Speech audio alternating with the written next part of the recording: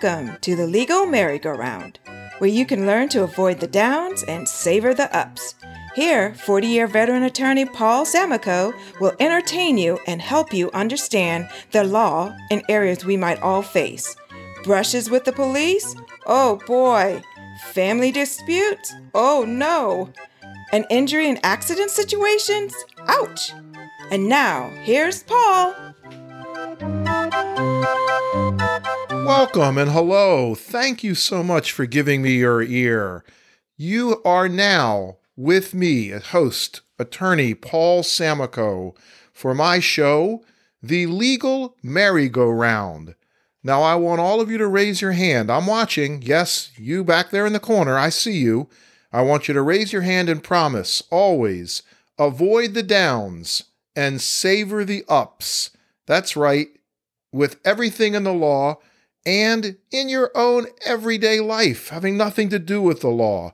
Avoid the downs and savor the ups.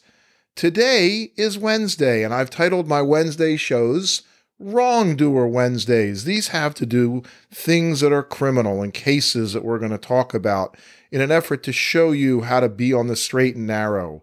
And you know that on Mondays I have my shows Marital Mondays, talking about things in the world of domestic relations, family law, things like child support and custody and all those sorts of things. And then on Fridays, every Friday, I talk about injury cases, and I've called my Friday shows Fender Bender Fridays. We get into accidents, unfortunately, and we get hurt. Ouch. So before I hit today, we're going to talk about something that involves juveniles and how they are treated in the law when they break the law. Before I get to that, I want to remind all of you that on my website, The Legal Merry-Go-Round, you can do 3 very important things. Number 1, you can get lots of free reports. Number 2, you can request a referral to an attorney anywhere in the United States, and the referral is absolutely free, just like the reports that you might get. Now, further, the attorney referral being free, I can make sure that you get an attorney that you can trust with whatever your legal concern might be. And finally, on my website, you can subscribe to this show, which would be very much appreciated. This is a relatively new show for me, and, well, your support means everything. So let's hit it. Today I want to talk about juvenile offenders. And I'm going to talk about 3 cases and tell you what happened a little bit, the setup, if you will. And then we're going to take a break and come back after the break and give you some more information as to what happened to these 3 young individuals. Generally speaking, in most states, a juvenile offender must be at least 16 to be eligible to be tried as an adult. And I think all of you understand the difference. If you're a little kid, they're going to put you in juvie, in little kids' court, in juvenile court. And the consequences, if you're found to be responsible, typically in juvenile courts, they don't find guilt or not guilty. They just find responsibility. So responsibility for what would otherwise be a criminal act as an adult lands the juvenile in perhaps juvenile detention facility or child protective services or something like that. So again, in most states, 16 is that age where a prosecution or the state representing the people might make application to have the child and that case heard in an adult court where the consequences could be jail. In a number of states, however, minors as young as 13 can be subjected to the potential of going to adult court. And a few states allow children of any age to be tried as adults for certain types of crimes, such as homicide. Now, the current trend among states is to lower the minimum age of eligibility to be put into the adult court. And I'm going to guess that's in part because of a perception across the country that juvenile crime is on the rise and offenders are getting younger. Courts might consider pushing the kid into an adult court in certain instances, and factors have been seen across the country to include what the youngster is charged with, and if it's a particularly serious offense, if the juvenile has a lengthy juvenile record, if past rehabilitation efforts for the juvenile have been unsuccessful, or if youth services would have to work with the juvenile offender for a long time. Statistically speaking, 44 states, the maximum age for the juvenile court is 17. This year in 2020, Vermont became the first state in the nation to expand juvenile court jurisdiction to 18. 5 states, Georgia, Michigan, Missouri, Texas, and Wisconsin, now draw the line at 16. So usually a juvenile is tried as an adult in an adult court system because of the severity of the crime. This might include murder, robbery with a weapon, and rape. The juvenile case will transfer to a juvenile court, to the adult court in those types of situations. So I want to go to some cases and give you some real background. And so if you're a listener of my show in the past, you're going to know that sometimes this goes around 25, 30, maybe as much as 35 minutes. So I haven't timed this one yet, but I'm thinking this might go a little longer, but I'm hoping that you're going to stick around and listen to all of it, because this is some pretty interesting stuff. And I think as a nation, we need to pay attention to what our juveniles are doing, what our children are doing. And here's some stories what I think are instructive. One criminal, listen to me, that's where my head is. One Christmas in an affluent neighborhood, a 16-year-old young man named Sean attacked his sleeping father, stabbing him repeatedly in the arms, head, and knife wounds all over the neck. To this day, we still have not heard from Sean why, but there was tension in the family over Sean's marijuana use, his expulsion from school, and his family said that his relationship with his father, although not a violent one, was not the greatest. Sean himself claimed to have no memory of the stabbing after this took place. His mom described waking up to her husband screaming. The father himself said that he remembers being unable to identify his attacker at first, and then realized it was his son, and he eventually tackled Sean to the ground. Police and medical help get there, and both are taken to the hospital. Sean didn't realize what had happened, he said, until a cop told him, you're going to get charged with attempted murder, and if he dies, you're going to get charged with first-degree murder. So Sean said, if who dies? And the cop says, your father. Sean said, then he understood what had happened. Sean was charged with attempted murder. Prosecutors filed fitness papers to try Sean in adult criminal court rather than in the juvenile system. So if convicted in adult court of attempted murder, he could have faced a mandatory sentence of 15 years to life. So a little background. That kind of stuff is always, important to understand in these types of cases. Before this incident, there were signs that Sean was troubled. He'd been arrested and charged with strong-arm robbery when he and a friend stole money from a smaller boy. Sean says his drinking had escalated into serious marijuana use, and he was asked to leave 2 schools. He had been in the juvenile court system previously to determine sentences there, and it was clear that now there were serious problems in the household which contributed to his drug use and troubled behavior. His mom had a drinking problem. His father was often away on business trips, leaving Sean and his mom alone. So in order to understand Sean's behavior, the court ordered a psychological evaluation. The report apparently found no significant psychiatric disturbances, but instead it proposed that the attack, stabbing his father over and over, stemmed from an altered state of consciousness coming from a disturbance of sleep. Well, okay, we're going to come back to Sean, and I'm going to tell you what happened. There's another young man named Manny, 17 years old, with 2 other gang members attacked a family in his neighborhood. One of the victims was 6 months pregnant. Prosecutors said that she was hit repeatedly in the stomach with a baseball bat. 4 men were arrested, 2 of them stabbed. Manny was arrested and brought to court on 4 counts of attempted murder. So the background again on Manny here, he comes from a rough neighborhood and he's a member of a gang. Clearly, information that was discerned. He had a difficult childhood. He grew up without his father, and he started running around the streets and fighting in 4th grade. He adopted what we might call the ethos of the streets, according to what he had said. He believed that violence was necessary to achieve respect.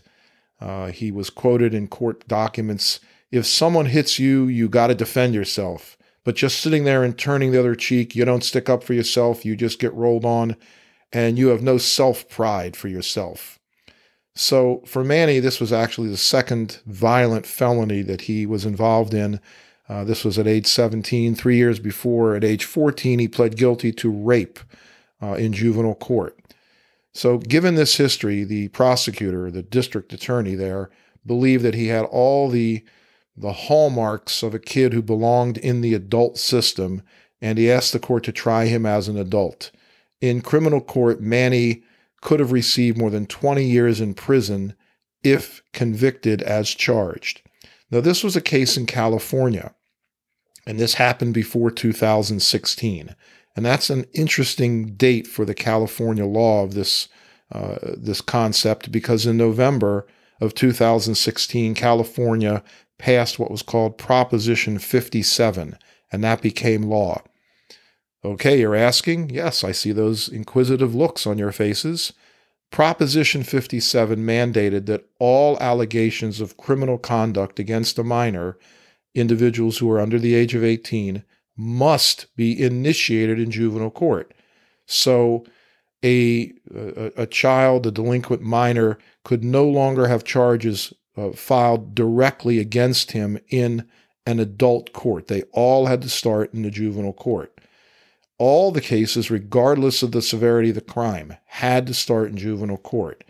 If a minor that was 14 years old or more committed certain types of crimes, such as murder or certain sex offenses, the prosecutor can then file a motion to transfer the court from the juvenile court to the adult court, to evaluate factors such as the minor's maturity level, degree of criminal sophistication, prior delinquents acts, prior delinquent history, and whether the minor is capable of rehabilitation.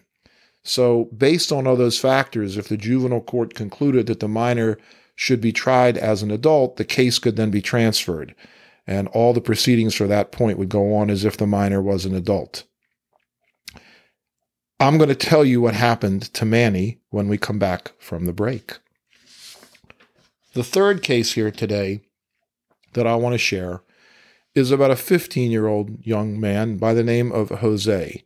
And unfortunately, in all of these cases, well, not in all of them, but in too many of these cases, the child has got a bad situation in the household. It's a shame. It really is. I mean, but we see that obviously way too often. So here again, 15-year-old Jose, his childhood was confirmed as being difficult. Dad was a heroin addict, disappeared shortly after Jose was born, and his mom had problems of her own and eventually disappeared as well. So Jose eventually got involved with a local gang. He became a serious addict, and he was hooked on both drugs and alcohol. This particular case came as a result of him participating in a deadly brawl. He and 4 other teenagers, 2 of them recent immigrants from Mexico, had been hanging out in an alley drinking. The teenagers started roughhousing, and it escalated into a serious fight, with the immigrants becoming targets of the others. One of them had their skull crushed after being beaten repeatedly. The other escaped by getting over a fence, but he broke his ankle in the process. Jose and his friends fled the scene as neighbors awoke to the commotion. So Jose, as you can imagine, was eventually arrested and charged with murder. Prosecutors asked for a fitness hearing to determine if he could be tried in adult court because of the seriousness of the crime. One of the prosecutors explained to the court that he had been in the system since he was 12 years old, and he committed a crime of such violence of such callousness that it really begged under the circumstances for fitness to be tried in the adult court. When we come back, I'm going to share what happened to 15-year-old Jose. Don't go too far. I have my eye on you. We'll see you shortly.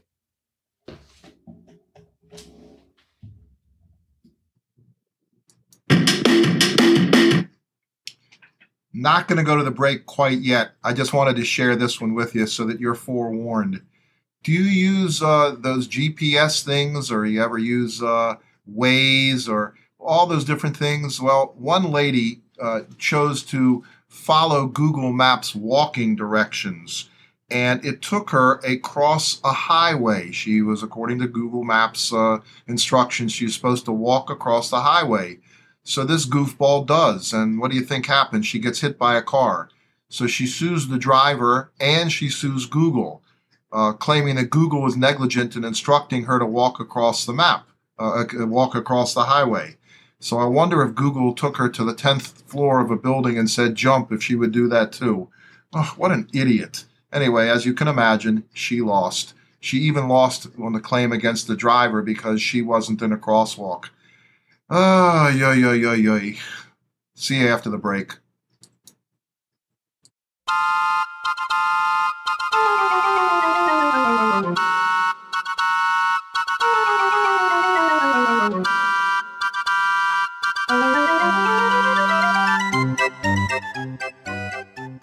Okay, it's break time here on the merry-go-round. We want to give you value. So, do you need an attorney for an injury case, or a criminal matter, or something involving family law? Mr. Samico has the answer for you. Go to our podcast website, www.thelegalmerrygoround.com. Again, that's thelegalmerrygoround.com, and click on the referrals tab.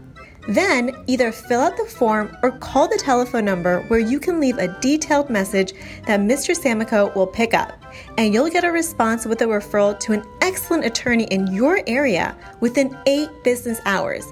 And the referral is free, no charge to you for this referral. So again, if you're looking for a lawyer that meets the highest standards, Paul is going to hook you up. And every attorney he refers to meets the highest standards, and Paul has checked them out for you. If you like what you're hearing from him during these shows, you know he's going to take care of you. So go to thelegalmerrygoround.com. And now, back to the show.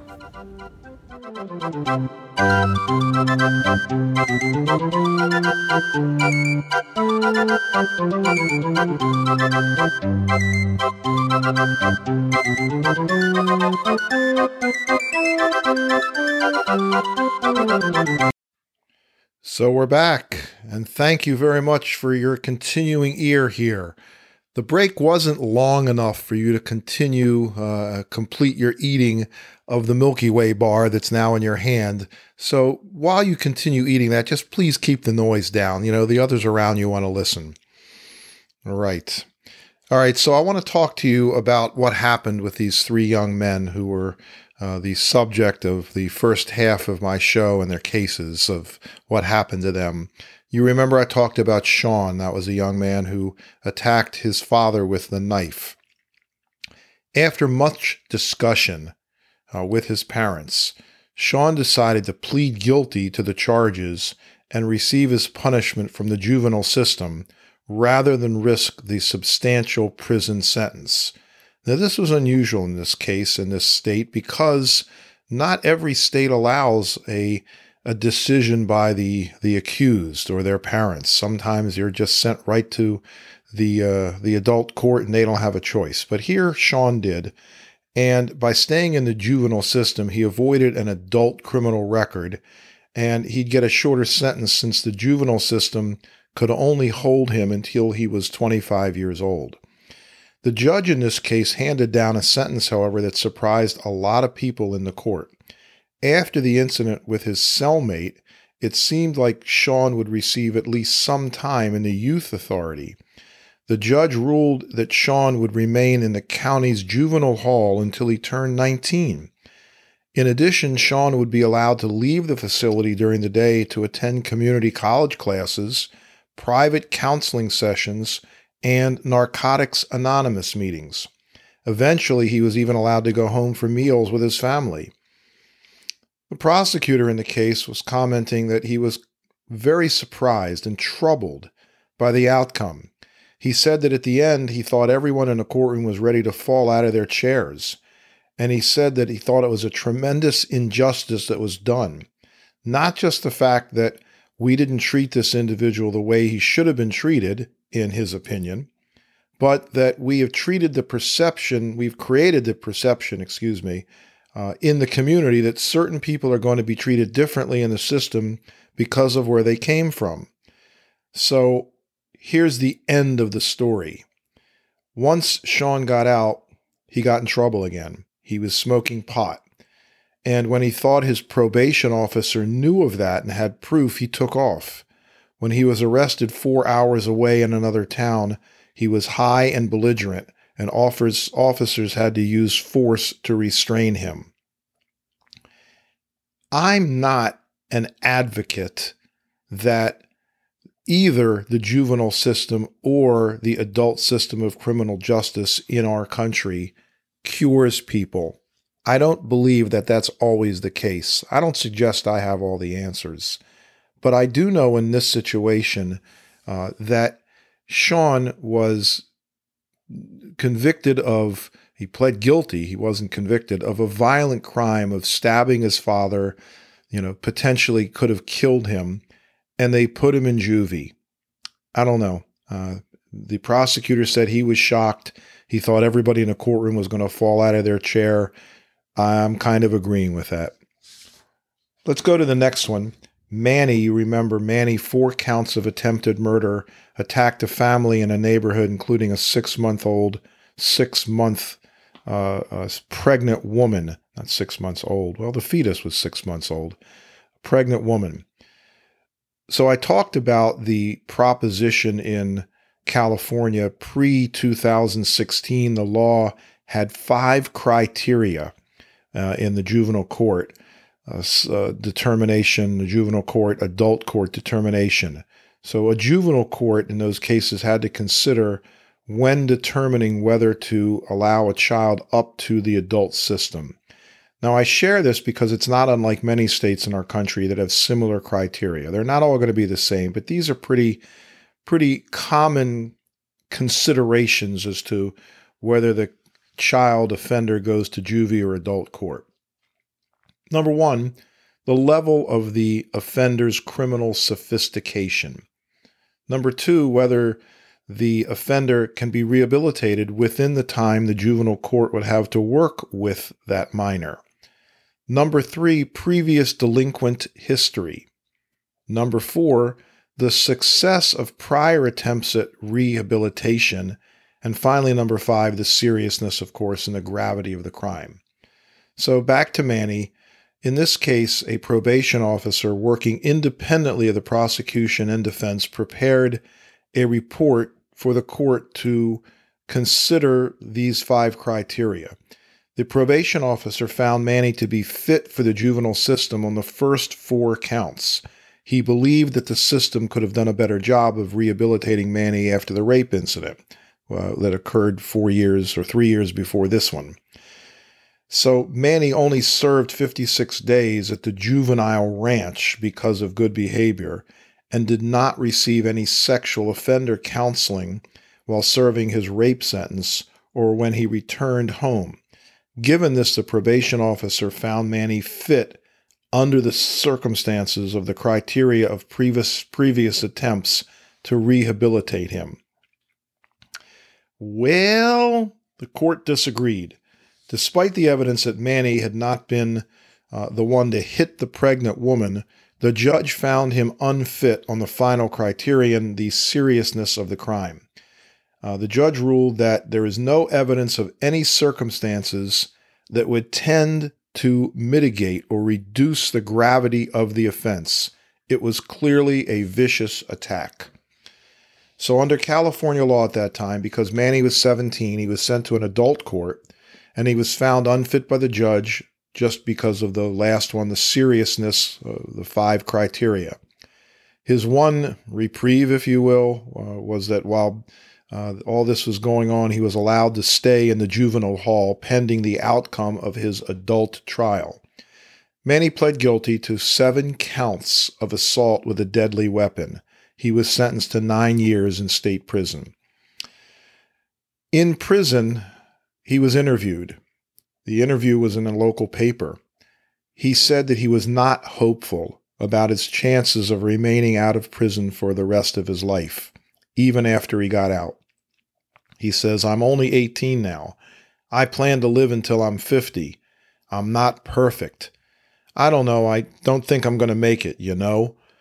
I don't think I'm going to stay out of jail for good." That's sad. That really is. What a wasted life. I certainly hope that Manny is in a position where someone can step up and help this young man before he gets out of prison, and that he does have a productive life afterwards. Finally, I want to talk about, again, the 15-year-old Jose, the deadly brawl against Mexican immigrants with a couple of his buddies. Upon investigation, more facts began to emerge about Jose's case. After fleeing the scene of the assault and the fight, Jose and his friend had found the second victim, the one who broke his ankle going over the fence, struggling to walk, and they helped him get home and clean up. It was also discovered that while Jose had participated in the beating, he appeared to have played a lesser role. The court determined that these factors, combined with his use and severe intoxication on the night of the incident, prosecutors actually offered Jose a deal.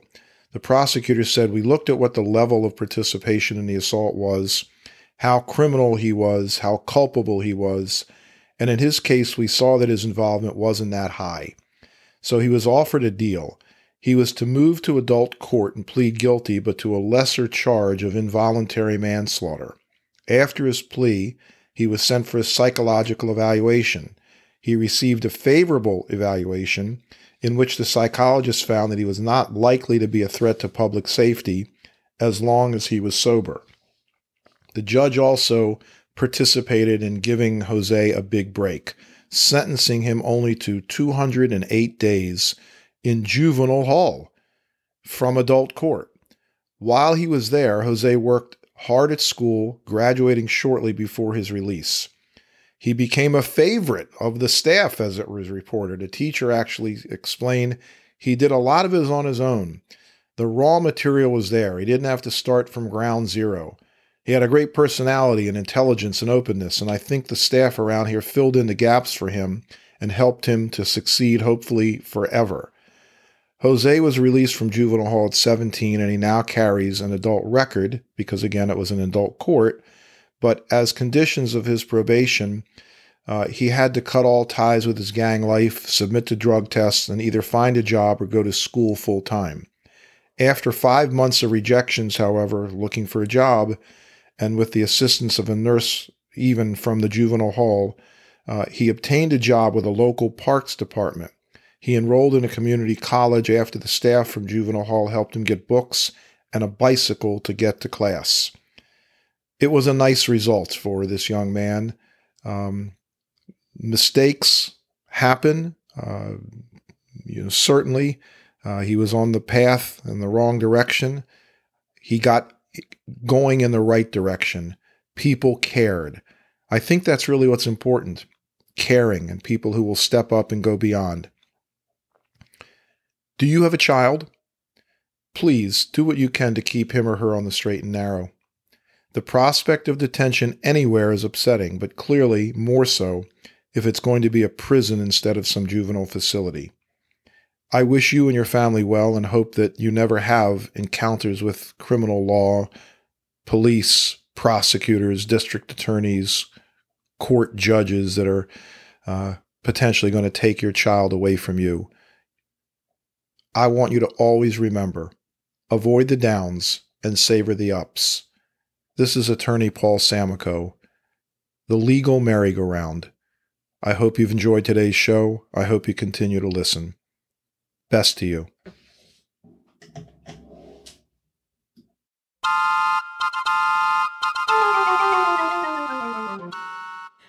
Thanks for listening to the Legal Merry-Go-Round.